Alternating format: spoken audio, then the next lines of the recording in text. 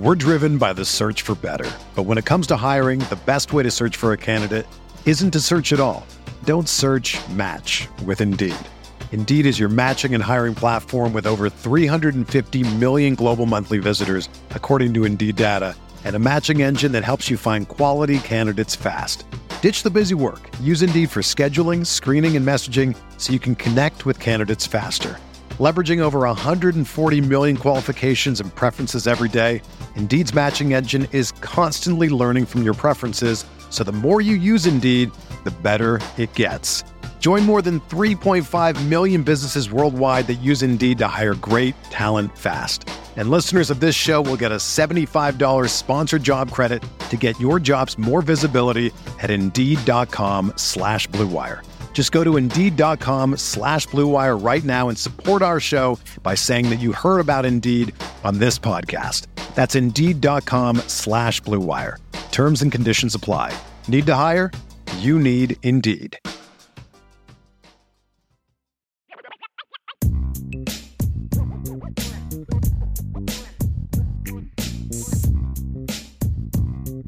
Well, hey there. We're back at it, rolling once again. IB Nation Sports Talk, along with Vince D'Addario. I'm Sean Stiers. Glad to have you with us here today. Quick reminder, once again, as always, don't forget to throw us a like on the YouTube page. And if you're listening on the audio podcast platform, subscribe, rate, comment, all those fun things that help us out here at Irish Breakdown to, get the word out. How you doing today, Vince? I'm fantastic, and I was a little jealous of you yesterday wearing the throwback jersey, so I dug into the archives. I got my Paul Mainieri era baseball jersey on today. I saw that. Still fits. Got it when I was in college. Feeling real good about that one. And I had to dust it off. It's got the shamrock on the side. This was my very first eBay purchase when I was in college. So was it? Yeah, it was. That looks good. Yeah. I wonder if like a former player sold that on eBay or something. That's a good question. There's no number on the back. So, I mean, but it was, I don't know why I remember this. Not. It was $40 and it was the best purchase that I've ever made. So I want to say one of the first times we met, you were wearing that jersey. I remember that from way back when. That may be true, actually, now that you mention it. Yeah. Looks good, though. Looks good. I've just got my alma mater Jayhawk t-shirt on today. So see how many anti-Jayhawks I can tick off. But hey, we're the national champs for, at least 9 more months. We'll see how it goes, I guess. Good call. Yeah, absolutely. Yeah, exactly. Well, this is the third week of the podcast as we continue to roll this thing along, IB Nation Sports Talk. And before we get to our main topic today, I had something, kind of, off topic, but this is a podcast. So I had a question for you. And I've been thinking about this for a little bit. When you're driving around in your car, Vince, do you listen more to music or to podcasts? It's funny that you would ask that because you and I go back a long way, and it is par for our relationship that you make fun of me for not really knowing music. That's true.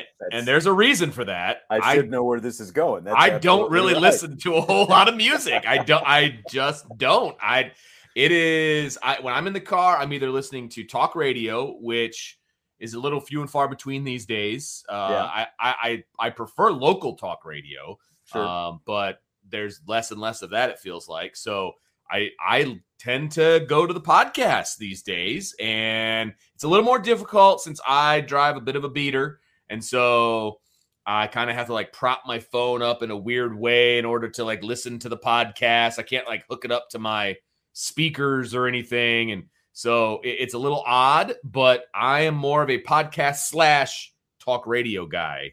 That's me. The only time I put music on is when I have somebody else in the car with me. Yeah, I forgot about the fact that every time I've ever mentioned a music lyric to you, you just give me a blank stare. What? The old 5150 when we were doing a game. I said the score of the game was 5150, and I said just like Van Halen, and it just went right over Vince's head. Chuck Freebie, pretty much on a monthly basis, will remind me that I have no idea what that means. That's right.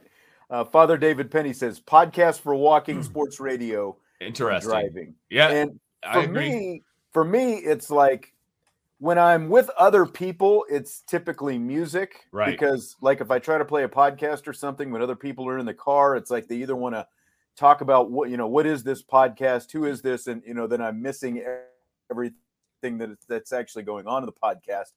So when I'm with other people, it's typically music of some kind. My daughter likes to sing along to the music and all that stuff, so we do do that driving down the road. When I'm by myself, it's typically podcast because, like as much as I like music, I have found that especially when I'm driving, if I'm listening to other people talk, like it kind of, it lowers, my heart rate and my blood pressure and all those things. It's like I'm kind of zenning, in a conversation and that kind of stuff. So that's kind of where I go. With other people, music, by myself, typically the podcast or sports talk radio, like you said. But even like a lot of the sports talk radio I listen to will be, sort of aftermarket in the podcast form, where it's easy to find and all that kind of stuff. And that, it's funny that you mentioned that because I am a talker, surprise, surprise. And so when somebody else is in the car, I enjoy having a conversation with whoever that happens to be. But I drive a ton by myself. And so I enjoy, I guess I essentially start talking and yelling at the podcast or at the sports talk radio. That's really what ends up happening. And so I'll be mowing the lawn, for example, and I'll be listening to a podcast and somebody will say something stupid and I'll start yelling, "What are you talking about? This is ridiculous." And I probably look like a psychopath as I'm mowing the lawn, that kind of a thing. It engages me, like a podcast engages me, and it makes the time go by a little bit faster, which is I cannot cut the grass without some sort of a podcast in my ear because then my mind starts to wander and things get a little crazy and it's just not good. I need to be focused on something. For sure. And that's for driving too. Like that helps me get through long drives, etc. So yeah, I'm all about the podcast. I agree. So if you happen to be listening to us, while you're driving or walking or running or whatever it happens to be, glad that we're in your ears or in your car or whatever it happens to be. I'm the same way. Like since we moved a few years ago, I've got the riding mower, and I remember you used to say that you would listen while you do the riding mower, and I do the same now too. Because we've got a big yard, so there's no way I'm going like an hour, without listening to something. Exactly. And so it's typically podcasts that I'm listening to. But let's get down to business today. We got some Notre Dame stuff to talk about. Notre Dame football, as always, and I've got to throw this one up there just before we get going. I've been in training for a long time. Good old Salty, as always. Vince is in training for old man syndrome. Yeah, Vince and me both. So I think we've been in training for that for years. That's right. I think when we were out in Omaha, I can't remember if I told you this, but Jesse, my son, was with me, and it was me and Pete LaFleur, the former Notre Dame baseball SID, who runs old Sluggo for people who know Sluggo.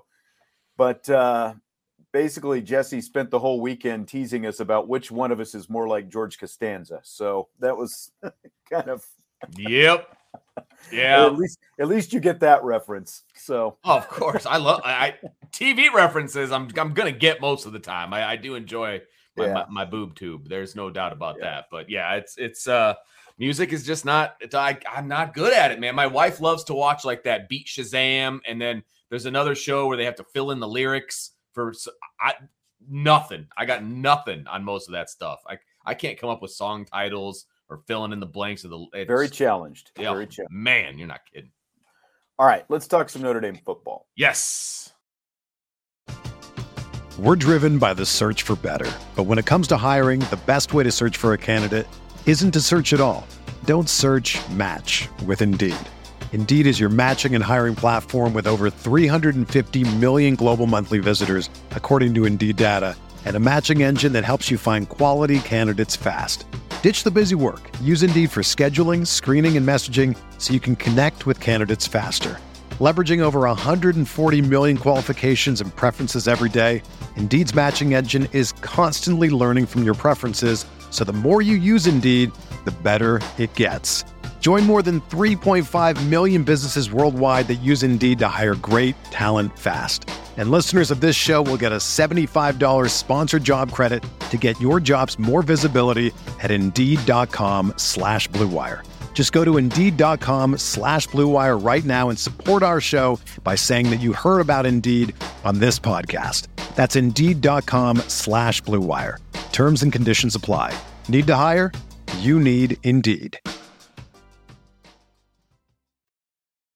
We're going to rank Notre Dame's offensive position groups because after, of course, the news, Jadarian Price is going to be out with injury. You know, I had an idea of, kind of like what my confidence was, and that's what this is, our confidence in these groups. Confidence picks, yeah. That's right. So you've got your quarterbacks, your running backs, your wide receivers, tight ends, offensive line.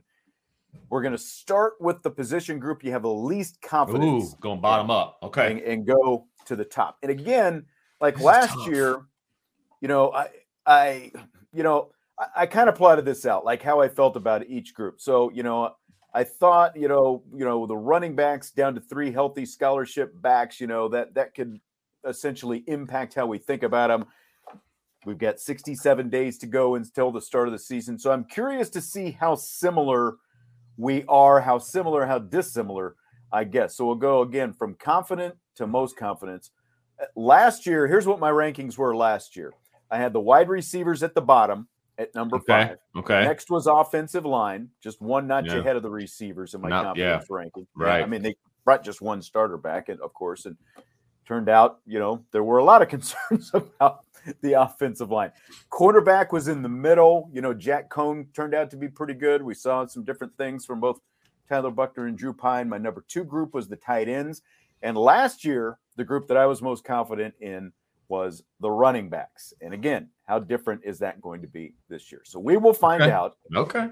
And again, I'm going to have Vince start us off, and we'll just kind of go back and forth as we go from 5 to 1 on this. So what is we've got 5 offensive position groups. What is your number 5 offensive position group you have the most confidence in right now with 67 days to go till the start of the season? Okay. I do want to preface this with the fact that I'm very confident in the offense in general. Like I have a lot of faith in the whole thing. So putting somebody questions. Putting a group at 5 is difficult because it's like, am I the least confident in this group, or are there the most question marks? Like it just really depends on how you look at it. And I've actually changed my order since we started talking. Like that's how kind of fluid this is for me. Okay. At least the bottom 3 are the most fluid. So I am going to go number 5 because of what you just outlined in the injury situation. I am going to put the running backs last. And I still have a lot of faith in the running backs. I don't think you necessarily need more than 3 if they can stay healthy, but that's a giant if.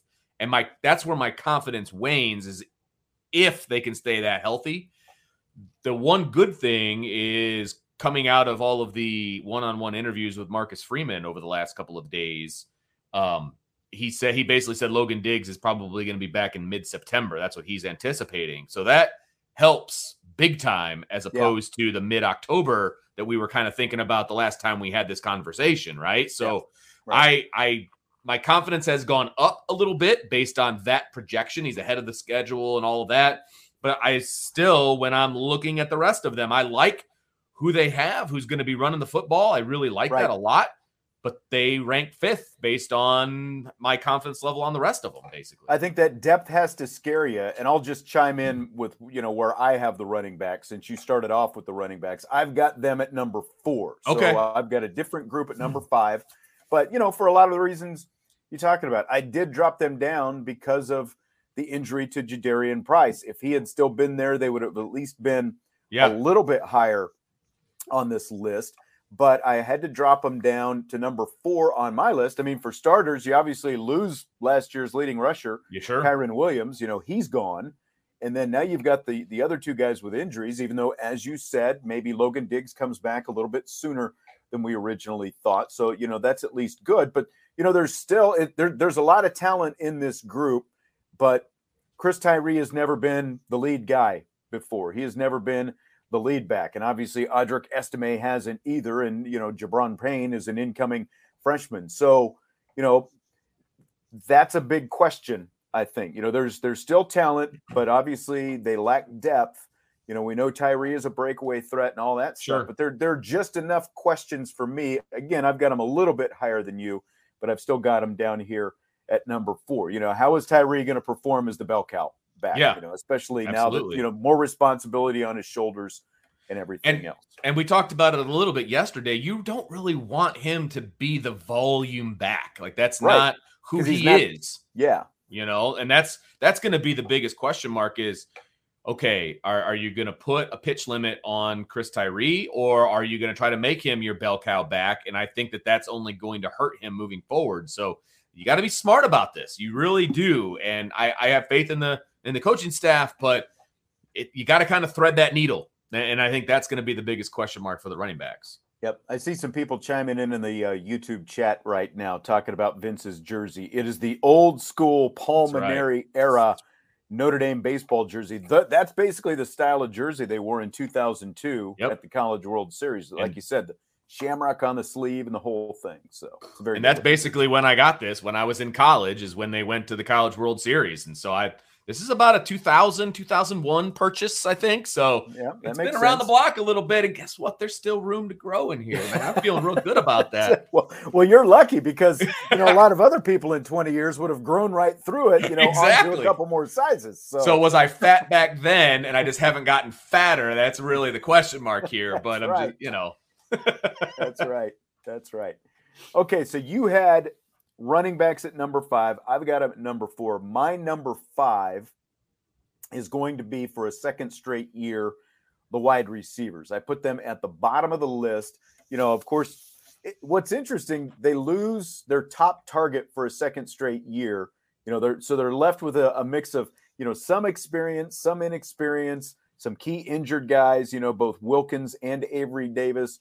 We saw Lorenzo Styles kind of have his breakout in the Fiesta Bowl, but now is he ready to be the main guy? Again, there's a lot of there's some talent there, but there are just enough questions. Sure. And the wide receivers, like when you look at the last few years, they've had guys step up, new guys in new roles. Equanimous St. Brown in 2016 and 2017 is the last Irish wide receiver to be the team's leading wide receiver in consecutive seasons. So it's like, again, it's, like you have a guy step up, has a pretty good year, end up getting drafted, whatever it happens to be, move on. So there's been constant turnover, and we all know about the numbers and everything else. You're counting on Avery Davis to come back fully healthy. Joe Wilkins, it sounds like with his Liz Frank is going to take long, like we were just talking about, Logan Diggs maybe comes back quicker. Joe Wilkins, it sounds like, is going to take longer with his Liz Frank, his foot injury. So, Chancey Stuckey's got his work cut out for him. And we're going to see what this group is about. Again, we know that there's some talent there, but again, numbers are not what you want them to be, obviously. And you've got key guys, especially like Avery Davis, after what he showed early last year with that, coming back from his ACL. So there are just enough questions and obviously a lot of turnover, and the numbers aren't great. So that's why I have them at number 5. Well, so I'll piggyback off of what you did. I have the wide receivers at number 4. So not a whole lot different there. I had a feeling when you had running backs at 5, receivers would be your next group. Yeah, and again, it has nothing to do with the top end talent. Again, it's a depth issue, and if they can stay healthy, that's a great rotation of receivers. I mean, it really is, and I think that Tommy Rees and Chancey Stuckey, they're going to use these wide receivers in a myriad of ways. I think that they're going to think outside the box. We're going to see young guys on the field that we haven't really seen in the past. So I like the makeup of the wide receiver room. The issue is they have 7 scholarship receivers. They should have 10. And that's an issue, right? And so that's where I'm at putting them at 4 from a confidence standpoint. I think the top end talent is great. I think they're going to do a lot of really good things. Yeah. It's a depth issue. And if I have to split hairs and for a confidence ranking, you do. So I've got them at 4. All right. Jeremy says Tobias, of course, he's talking about Tobias Merriweather, is going to surprise us this year. And I don't think it's going to be a huge surprise. I think he's really good, and I think he's going to get on the field. He's going to do good things. There's going to be opportunity there. Yes, yeah, that's right. So I agree with Jeremy that Tobias Merriweather is going to play and he's going to be really good. It's not going to surprise me. Like that doesn't qualify in the surprise category unless all of a sudden he's the number one target. That might surprise me a little bit. Yeah. All right. So those are our 5s and 4s. We've just got them flip-flopped. Running backs and wide receivers are our 2 bottom groups. I'm going to guess we're going to be the same. I think we might be too. That's my guess. What's your number 3 position group? So again, these are confidence picks, and I'm very confident in what we're going to see from the quarterback position. And so they are my number 3. And I'll say they, because I'm very confident in what Tyler. Yeah, I'm very confident in what Tyler Buckner can do, and I think he's going to actually steal something from Jeremy. I think he's going to surprise a lot of people in a good way. I think that there's a lot of people that are so tied into recruiting that they've almost forgotten about Tyler Buckner. They're worried about Dante Moore. They're worried about CJ Carr, all these different things. Got a really good quarterback that's about to take his first official starter snaps here on September 3rd. I think he's going to do some really good things. And I have a lot of confidence in him. I think Drew Pine is a top-rated number 2. I think that's a great spot for him. Yeah. I have confidence that if he has to come in at the last second, he's going to be prepared like a starter. He's going to do really good things. And frankly, Steve Angeli has done, from what the little bit that I saw in the spring as a true freshman, he's doing more than I thought he would up to this point as well. So that room, I have a lot of confidence in that room with Tyler Buckner leading the way. I think he's going to have a great year. Did you see that video of Drew Pine at the Manning Academy the other day, dropping that deep dime that he threw? Didn't. Looked pretty good. Okay. Pretty good. I like it. Yeah. I mean, you got to like it.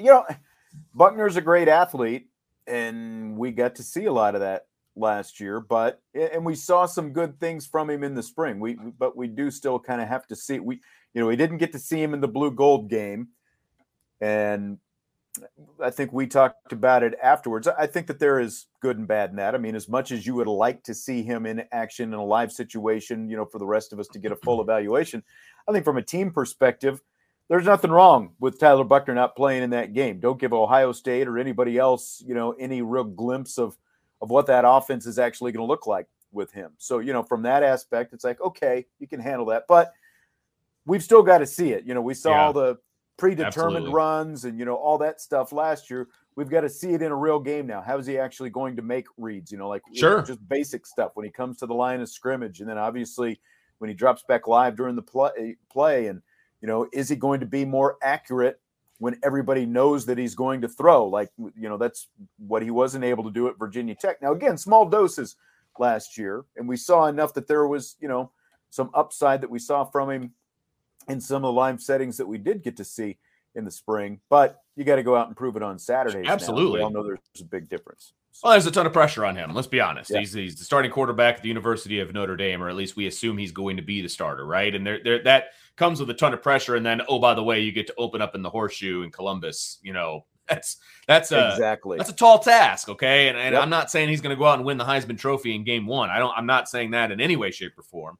But I felt like what they asked him to do last year, he did well. And in practice, at least the practices we were able to see and the information that we were getting, he wasn't getting number 2 reps to run the offense. You know what I mean? And so when they brought him in and they're asking him to drop back and throw and all that, that's not what they practice, And football's a game of practice. And that is, I feel like they put him in a position to not be successful at times last year, because they were panicked or somebody was hurt or whatever the case was. Now he's going and he's getting the number 1 reps. He's got the full playbook. And I think you're going to see a different Tyler Buckner. He's not just a run first guy. That's not who he is. You don't accidentally throw for over 4,000 yards as a junior in high school. That doesn't just accidentally happen. That's very true. Now, especially when you consider the number of high school games that you have. So. Sure. And look, where he went to high school as a junior is not Notre Dame. I am not in any way debating that, but he can throw the football. And I think people are going to be surprised in a good way. Yep. Now, I went back and forth on these last 2 position groups, and what we have left, obviously, are offensive line and tight ends. So I'm really curious to see which one you have at number 2 and where that leaves us for number 1. So I'm just like you, obviously. I think I said my quarterbacks are are number 3. So Sure. what's the group you have the second most confidence in? Right. This is tough for me, and I feel like I could flip-flop them and come up with a great argument for either one, to be honest with you. The reason I did what I did, and I have tight ends number 1, I have offensive line number 2. The reason being is you've got one guy, 1.5, 2 guys that make up the tight ends that are going to be on the field. So you only need to have an All-American season really from one guy for that position group to be really good. There's fewer people you have to actually have confidence in. That's what I'm saying. And look, there's a preseason All-American on the offensive line, and there's a preseason All-American at tight end. You only need 1 at tight end. You need 5 on the offensive line. Now, I think the offensive line is going to be excellent. I have a ton of faith in the offensive line. But just because of the numbers game, I went with tight end because it's a known commodity. I know what I'm going to get from Michael Mayer. He's going to be arguably the best tight end in the country. And he could be the number 1 target, through the air. He could be a great blocker. There's a million things you can do with him. I have a lot of faith in him. I have a ton of faith in the offensive line. So, again, we're splitting hairs, but I only need one guy to show up and show out for the tight end group to be really, really good. I need more from the offensive line, so that's why I had it the way it did.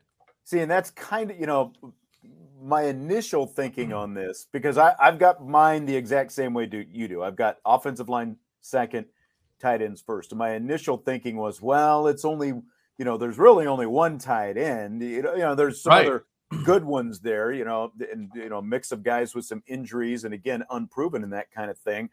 But, I mean, we're literally talking about the guy who should be the best tight end of the country, who's projected as a first-round draft pick, and who probably should have won the Mackey last year, but really didn't even get recognized by the Mackey, which is just ridiculous, insane. Yeah. So, I mean, that's who you've got leading that group. And so I agree with everything that you said. Now, there are obviously questions with the offensive line, but it's night and day different this year compared to last year. Last year you had Jarrett Patterson as your only returning starter, and now you've got virtually everybody back. Plus now you've got, Patterson is out for the spring, and Zeke Correll played so good that, maybe he's going to take over that center. And now Patterson is going to be a guard. And, you obviously have Alton Fisher on the outside, and that gives you depth as well, depending on, who Patterson potentially bumps out of one of the guard spots. Is it going to be Lugg, moving in, or is it going to be Kristofic, who took over and played pretty well himself down the stretch? And then, by the way, Harry Hiestand is back. And that to me is why I have so much confidence in this group, even more so than if there were starters. And I've heard some people say, well, with the experience they got last year, they should have been, they were going to be better this year anyway.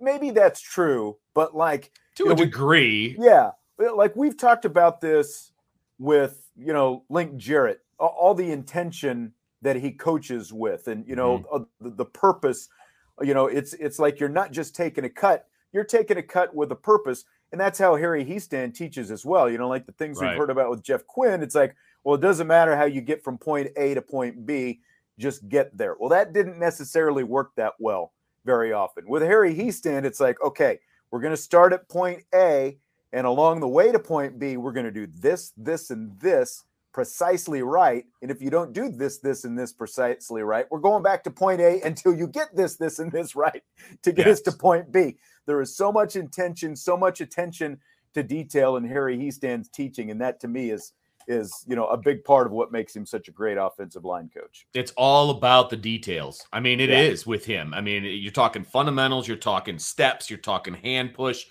all of these different things that you want your offensive line to be so good at, that they've just been lacking over the last few years. And it all boils down to the fundamentals. That's where you're going to see the difference. You're going to see drive. You're going to see the proper, first steps, stances, and starts. All those things that we do with 14-year-old kids coming in to high school, they weren't good at. I mean, they just weren't good at. And they're going to be good at that with Harry Hiestand at the helm. And so you combine that with the fact that all these guys are coming back with experience, et cetera, with a great coach, they're going to be great. I mean, I have full faith that they're going to be really, really, really good. It's just inexcusable that as talented and as big as these guys are on that offensive line, that they were not any better run blocking than they were Absolutely. last year. Typically, it's, if you're going to be better at one than the other, typically it's run blocking that you're going to be better at, because it's like, come out of your stance, drive a guy backwards. But, it was the complete opposite with these guys. They were decent at, they got better once the pieces started to fall into place, and, they kind of changed the mode of operation with Cone and, that kind of stuff.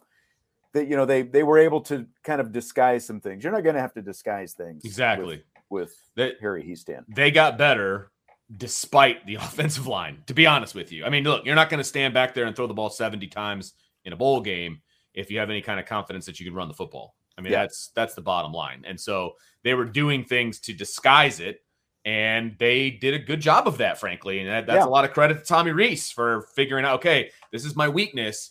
How do we kind of overcome this weakness? We throw the ball a lot. I mean, and it's quick stuff. It's not Jack Cone just sitting in the pocket waiting to get sacked. It's boom, boom, boom, get the ball out, etc.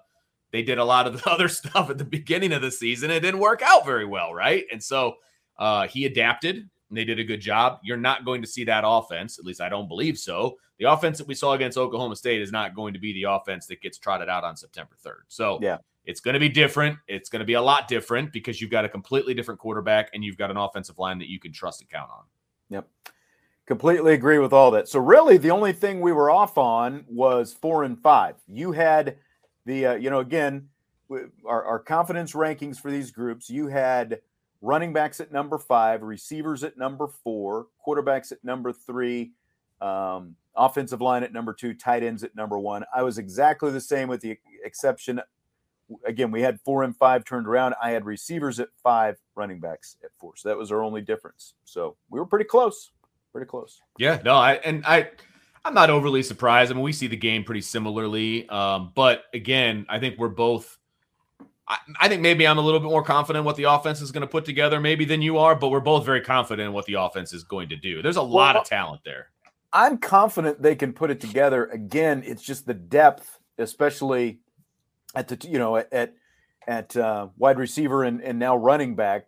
That's what scares me the most. I still think that they can figure some things out, and they do have some, beyond Michael Mayer, they have a lot of promise in that tight end group. So, absolutely. I still think that they're probably going to be because of these other, there's going to be some packages they're going to, kind of let us see, some of that 12 type stuff out there, and maybe even more, than what we've seen before. Tommy Rees is going to come up with something offensively that is going to be suited, to the personnel he has available, one going into the season, but on any given day, I think as well. He's really good at being able to mix and match and come up with that kind of stuff. As we saw, really the last 2-3 years now, the way he's changed things around. Sure. And again, it's going to be fun to see. I mean, we saw kind of the offense evolve, obviously, like I talked about earlier, but now he's had an entire offseason to just kind of lock himself in a room and kind of figure this thing out and how they're going to be the most explosive offense possible. And I think it's going to be a lot of fun to watch, frankly. This could very well be Tommy Rees's coming out party as an offensive play caller. Yep, I think so too. All right, well, that's going to wrap up that part. Let's do some rapid fire. I love rapid fire, baby. Let's go. Plenty of topics. We need to get some music, man, for our rapid fire. That's the next on the list. Well, we used to have, some music on my old show that we really liked, but because of, like copyright issues, copyrights and all that stuff, you have to pay money if you start using copyrighted stuff. That is true. There's some music in here that I think we need to play with at some point. And obviously not going to try it live, but there's some stuff in here under brand. We might be able to have some fun with that. Just saying. All right. I'll have to check it out. Yeah. Anyway, let's have some fun here. All right. That'll juice it up. Juice up your rapid fire a little bit. So I've seen this question kind of pop up from time to time recently in the wake of both Marcus Freeman being hired at Notre Dame and the Notre Dame baseball team going to the College World Series. I guess the question is, do you believe that success and and kind of good vibes by one team on campus, like other teams are able to feed off that and it gives other teams positive momentum? How much do you buy into that kind of thing? I buy into it to a degree. I will say that there is a little bit of that. I thought that it was really cool. For example, and I've told this story when on one of the other shows is that I happened to be at a Notre Dame football camp when Notre Dame beat Tennessee in the third game to You go talked to the about crowd. it here. You talked about it here. Okay, too. So, there you go. Yeah, so we I talked about it. get them all confused. I'm But sure. but the Notre Dame staff, the football staff, when that double play was made to send Notre Dame to the College World Series, they all went bonkers. Like they were super excited about Notre Dame going to the College World Series. And you saw a lot of the tweets, for example, from Niele Ivey. She was congratulating the baseball team. And I've seen vice versa when other teams do well. I think it does feed off each other. And let's be honest, I know football is king, and so many of Notre Dame sports plan their recruiting around football, right? Oh, absolutely. And they bring these student athletes on campus and they go to a football game and they're there for the atmosphere that envelops the whole campus during a football game. When the football team is better, that's better for everybody. That definitely helps. You know what I mean? See, now that aspect I completely buy into. Like when Notre Dame football is good, it benefits everyone else on campus because they're just, everyone's feeling good from the top on down, Yep. And obviously since 2017, it's, that's been pretty good. I just don't know, and again, like the whole sort of esprit de corps, I get that, the stuff that you're talking about, how the, Marcus Freeman and the football guys at camp, they were all fired up when Notre Dame beat Tennessee down in Knoxville and all that stuff. I get that they get excited about it. I just, like women's basketball, successful for year after year after year. Like, did that help the other programs on campus get better? Like baseball didn't get better when women's basketball was great, and sure. No, I get that. Up and down for men's basketball. So like, I completely buy into there's definitely, like a lot of sort of mutual respect and they all support each other and all that kind of stuff. I just don't know that it necessarily translates into, because basketball is good, baseball is going to be good, or because softball is good, soccer is good, that kind of stuff, like, because I guess, like if we really buy into this, Lane Kiffin was in Omaha, quite a bit, like are we buying that Ole Miss football is going to contend for a national championship now because baseball? Look out, baby. Look out. Well, he's in the cluster of states that win the national titles. So that's that it. Helps. That helps. He's in that footprint. I think there's some kind of built-in competition though too, like amongst the student athletes. Like maybe it ups the bar a little bit. Yeah, exactly. And I guess I see it at the high school level when one team is really good, there is a competition. Like, okay, well, we're going to up the ante or, whatever. And I will also say that when you have a successful sports program, which is more than one team or even one team for that matter, school spirit is up. Like it definitely is infectious. I don't know that it translates necessarily into straight up wins and losses, but I think that there's some. Look, athletes are competitive, man, and they want to win. And when another team is winning and they're getting the publicity, it's like, you know what, we're going to go do some good things over here too. Raise it up a little bit. Like I said, it's a little bit there. I mean, it's a little bit beneficial, but I wouldn't say that it, Lane Kiffin's going to win a national title. Okay. Right. So there you go. That's as soon as I brought up Lane Kiffin, that's when your whole story changed. Yeah. Hey, Lane is entertaining. I will say that. I'm just here for the Lane Kiffin tweets. I mean, that's really all it's about, so. Okay. Fill in the blank. It's blank that Ohio State quarterback CJ Stroud is the Las Vegas betting favorite to win the Heisman Trophy, but he was not named either a first or second team Walter Camp preseason All-American. It's interesting. I will say that it's interesting because look, the Heisman Trophy generally goes to the best player on the best team, right? So my guess is the odds makers are saying that Ohio State's going to be pretty darn good this year as far as from a team standpoint. Yeah. And who's the best player on the team? That's going to be the quarterback. I mean, he had a pretty darn good season last year. You assume he's going to get better this year. So that's not a stretch. And I could make the same argument for Bryce Young, who was the first team selection, I believe, in the preseason, right? So he was. I could make that argument for him. And but then the second team selection, Caleb Williams, I don't see USC having a national championship type season. There is just I so don't see that much. at all. There's just so much hype and unwarranted love Yes. for everything going on out there right now. Correct. With Lincoln Riley to USC. Like if you just look at the numbers last year alone, I mean, you can see why Bryce Young won the Heisman for one thing, 47 touchdowns and just 7 interceptions. But, CJ Stroud had himself a pretty good year as well with 44 touchdowns and 6 interceptions. So, and, it's like Caleb Williams had a nice year.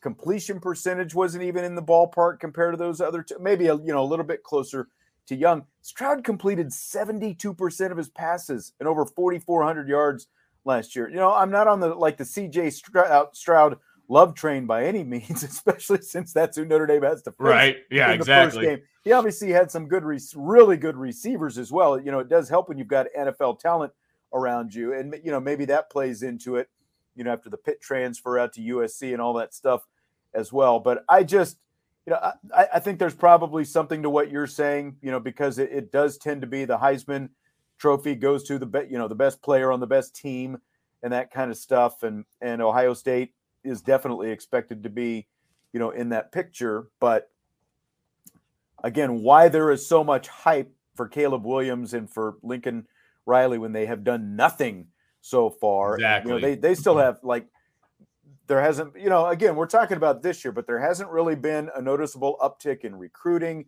Both lines still have, there it is, huge questions. So it's, USC has always had some nice skill talent, but it's like things that actually win you football games. Like, what are you doing down in the trenches? That's what's held them back. And that's still a question right now. So right. I have a problem putting Caleb Williams up there. Oh, huge problem with that. Ahead of Stroud. Yeah. Huge problem with that. And I just feel like the odds makers are, again, they're basically saying Ohio State has a chance to be undefeated. And I don't think that that's a huge stretch. They don't even go on the road until October 8th. They're home. That's crazy. Right? They got Notre Dame at home, Arkansas State, Toledo, Wisconsin, Rutgers, all at home. Wow. And then they go on the road to Michigan State, okay, October 8th. Then they're back home again against Iowa. Then they have 2 on the road, Penn State and Northwestern, home with Indiana, on the road with Maryland, and then home against Michigan. That is not that's not a great schedule, in my opinion. And right. I mean, the non-conference is weak at best. I mean, Notre Dame obviously is their big non-conference game, and I get that. Their other 2 non-conference games are Arkansas State and Toledo. And, their part of the Big Ten is not fantastic. Yeah. And I don't think any of us would make the argument that Michigan is going to be what they were last year. Right. And that game is going to be in Columbus. So if I'm an odds maker, they got a good shot at going undefeated, right? I mean, they're a 14-point favorite against Notre Dame, and the rest of their schedule is not in any way daunting to me. So they got a great shot of going undefeated. And again, best player on the best team, I have no problem with them having Stroud as the Heisman Trophy favorite. Yeah, I completely agree with that.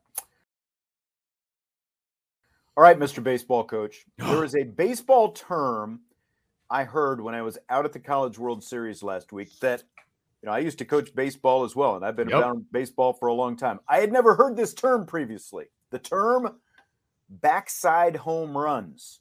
So you're a coach. Have you ever heard that term used before? Never. Not once. We, at the high school level, we're worried about very fundamental things. Yes, that's right. And we are certainly not making up terminology. Being tip the hip with backside home runs, that's not one of them, right? No, that is not something that we're really going after. So, you sent me these questions earlier today, and I had no idea what that was. And I even went and I tried to, and there's not even a whole lot of information when you Google, to be honest with you. I think I figured it out. It's the opposite of pulling the ball. It's going the other way, right? Right. So it's basically an opposite field home run. Right. Right. Which has always been referred to as an opposite field home run. Exactly. But all of a sudden, this chic vogue backside home runs, I had never heard it before. And you and I, we're big baseball fans, been around baseball, the whole thing. My son, who played small college baseball. He had never heard it before, so it's like, where did this come from? Where did this come from? But I guess you remember, the term now, walk-off, that's been around for a while. But like looking at your Irish baseball jersey, I remember, back in, it was like 01, 02, that term was really just starting to kind of come into vogue. Really? The whole walk-off thing. Yeah, because then I remember a guy hit a walk-off home run or a game-ending home run. It was a grand slam, actually. And someone said, "Oh, did you call it a walk-off?" And I was like, "No, I didn't call it a walk." But, like now that is common usage. Back then, 20 or so years ago, it was just starting to come into terms. So I wonder if 20 years from now, we're all going to be, using the term backside home runs. It's just, I don't know, man. Like I hear backside home. I think of like football going to the backside, and then I think of like your butt. Like it's nothing to do. I don't know. Again, maybe it'll get into the lexicon of coaching and all of that, but taking the ball the other way like that, to me, that makes more sense from a visual standpoint. Oh, I'm taking it the other way. I'm going away from where I'm at the plate. I don't know. I don't know. That's taco. Yes. Thank you. I don't like it. I don't like it. I feel like it's unnecessary. I feel like someone was searching for, something new to call this, and they came up with backside home runs. Because I've never even heard like the opposite field referred to as backside. Oh, let's go backside. I've never heard of that. Maybe some other baseball guys out there have heard this, and we were missing out. But it's possible. First time I'd ever heard it. So, okay, Notre Dame's a 14-point underdog to Ohio State to open up the season. So, here is a question of questions, and I'll probably have to use this maybe as like our question of the week. I'll ask Jesse tomorrow and Bobby on Thursday as well. So Notre Dame's a 14-point underdog to Ohio State. Here's the question. Would a 14-plus point loss in that season opener feel worse with Marcus Freeman as the head coach, or if Brian Kelly was the head coach? Which would feel worse losing by 14? Freeman, or if it was still Brian Kelly? It would be Marcus Freeman, because there's hope that Notre Dame is going to get inside that 14 and possibly win the game.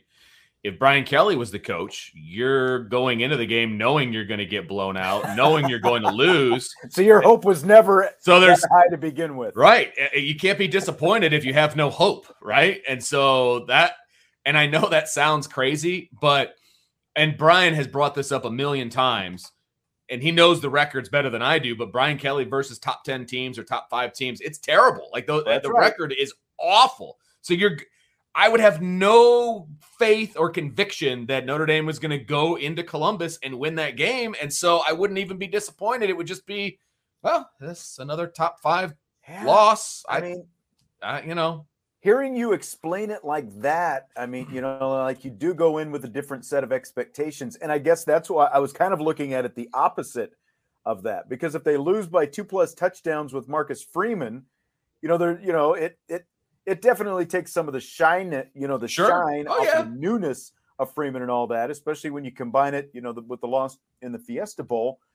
But you've still got this new popular young coach. He's said and done all the right things, all that kind of thing. At the end of the day, if he loses a game to a team like that to Ohio State by 2 touchdowns, it's definitely a big downer, but it's still just one game, and there's still a whole lot out in front of you. You can write it off to, hostile environment, all these different things, first time starting quarterback, and all you can explain a lot of that away as a first time head coach. Whereas if Brian Kelly was the coach, can't really explain that away because he's been in these environments, and he is not, like going down to Miami in 2017. Like that was a disaster, right? I mean, there's just been a lot of issues with environment and things of that nature in the past when they're going to play a top team. Yeah. But again, then if it's Brian Kelly, it's not game 2. It's like 130 games and counting. And then, like you said, the track record that he has, and it's definitely a here we go again type situation in year 13 for Brian Kelly. So that's like, to me, That would be worse because it's almost like a hopeless feeling. Whereas, hopeless with Mark, hopeless. Yes. I think I slurred my word there. No, you said hopeless. I was just emphasizing the hopeless. There's no hope. Like, right. There we go. So that's why I thought it would be worse with Brian Kelly, because at least with Marcus Freeman, even if all that stuff happens, you're still, early in his tenure, and a lot of different things can happen from that point. I could see that line of thinking for sure. You had a question that we never got to last week, I want to say, and it was, would you rather lose to Ohio State or I'm going to save that one. Okay, all right. Because I could work that in, but that's cool. You go ahead and I realized after the show yesterday that I forgot it, and I was like, you know what? I'm going to save that one. Okay, all right. Wednesday. Fair enough. Fair enough. We'll hit that. I don't want to give it away, but long tease. That'll be on tomorrow's show. Sounds good. Sounds good. All right, we've still got some time here. Okay. So, kind of on the subject of point spreads, I went through. And I went to FanDuel Sportsbook. I pulled up my handy-dandy FanDuel Sportsbook app, and they've got a lot of different college football lines for the season. Not just like week 1, week 2, but into the season. I found some double-digit spread games, and I thought, let's look at these double-digit spread games and see kind of which way we would be picking right now on them. They're obviously these lines, like. You're going to hear some late September and October games and stuff like that on this list. But, so a lot of those will probably change by the time. Sure. Those games roll we can around. have some fun with this, though. But if you want to lay it right now, I think that's kind of the fun. It's like you could get potentially pretty good odds right now because, nobody really knows what a lot of these teams are going to be. So yeah, exactly. This will be fun. Yeah. Nebraska opens up minus 11.5 August 27th.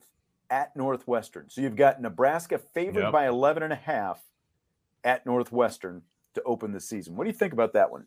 Well, you've got a Nebraska team that I'm going to go ahead and assume that their head coach is on the super hot seat right now. Would have to think so. Would have to be, right? And for that reason, I'm taking Northwestern in the points because I have zero faith in Nebraska right now. They have not, and I actually liked the hire of Frost. When he came into Nebraska, I actually like that hire, but he hasn't really done anything since he's been there. So you've got one coach on the hot seat. You've got one coach who's already probably picked out a burial plot on Northwestern's campus. So I will take Northwestern and the points. It's a Northwestern home game. So you got that going for you. I'll take 11.5 points in August. No problem. I like that as well, just because Scott Frost and Nebraska have not proven they can win. And they typically, like last year, they lost a lot of close games, but they were losses. To have them go on the road to open the season at Northwestern, I find it hard to have faith in that 11.5. So I'm with you. I'm going to take Northwestern with that one all day. Nice. All day. So what about that Ohio State Notre Dame game? Minus 14, the Buckeyes.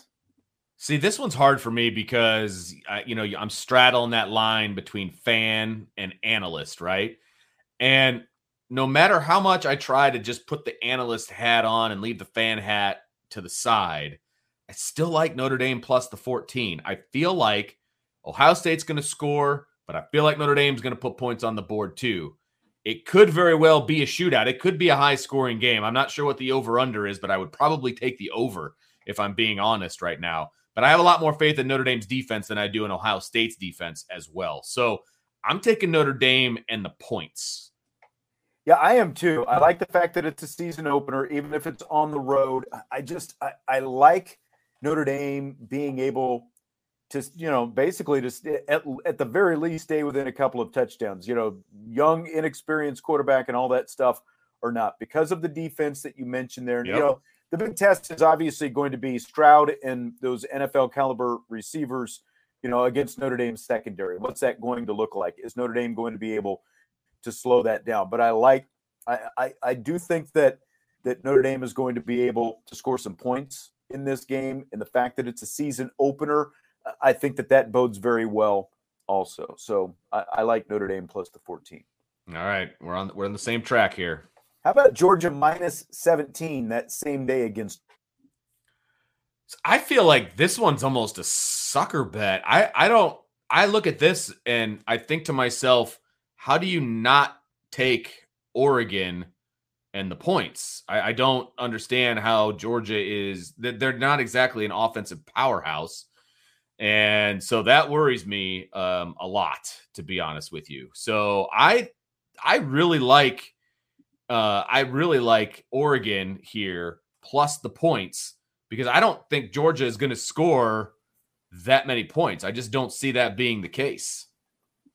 So Sean just got kicked out, and so I agree with him that I think it's probably best that we call this one a show. And so thank you everyone for joining us on this edition of the Irish IB Nation Sports Talk show. And we have some very interesting stuff coming up tomorrow. So make sure you tune in tomorrow at 6:00. It's going to be Sean and it's going to be Jesse, and they are going to bring you some very interesting things. He already kind of teased the Ohio State Clemson situation as well. So I will send us out. Make sure you hit that like button. Make sure you hit that subscribe button. Tell your friends about us. We'd really appreciate that. And always tune in Monday through Thursday, 6:00. So this is Sean. Vince and I had a little bit of technical difficulties at the end of our live podcast on YouTube. So you're only hearing this if you're listening to an audio version of the podcast. But thanks for listening. We'll be back again tomorrow, and hopefully no more technical glitches. So we will talk to you then on IB Nation Sports Talk.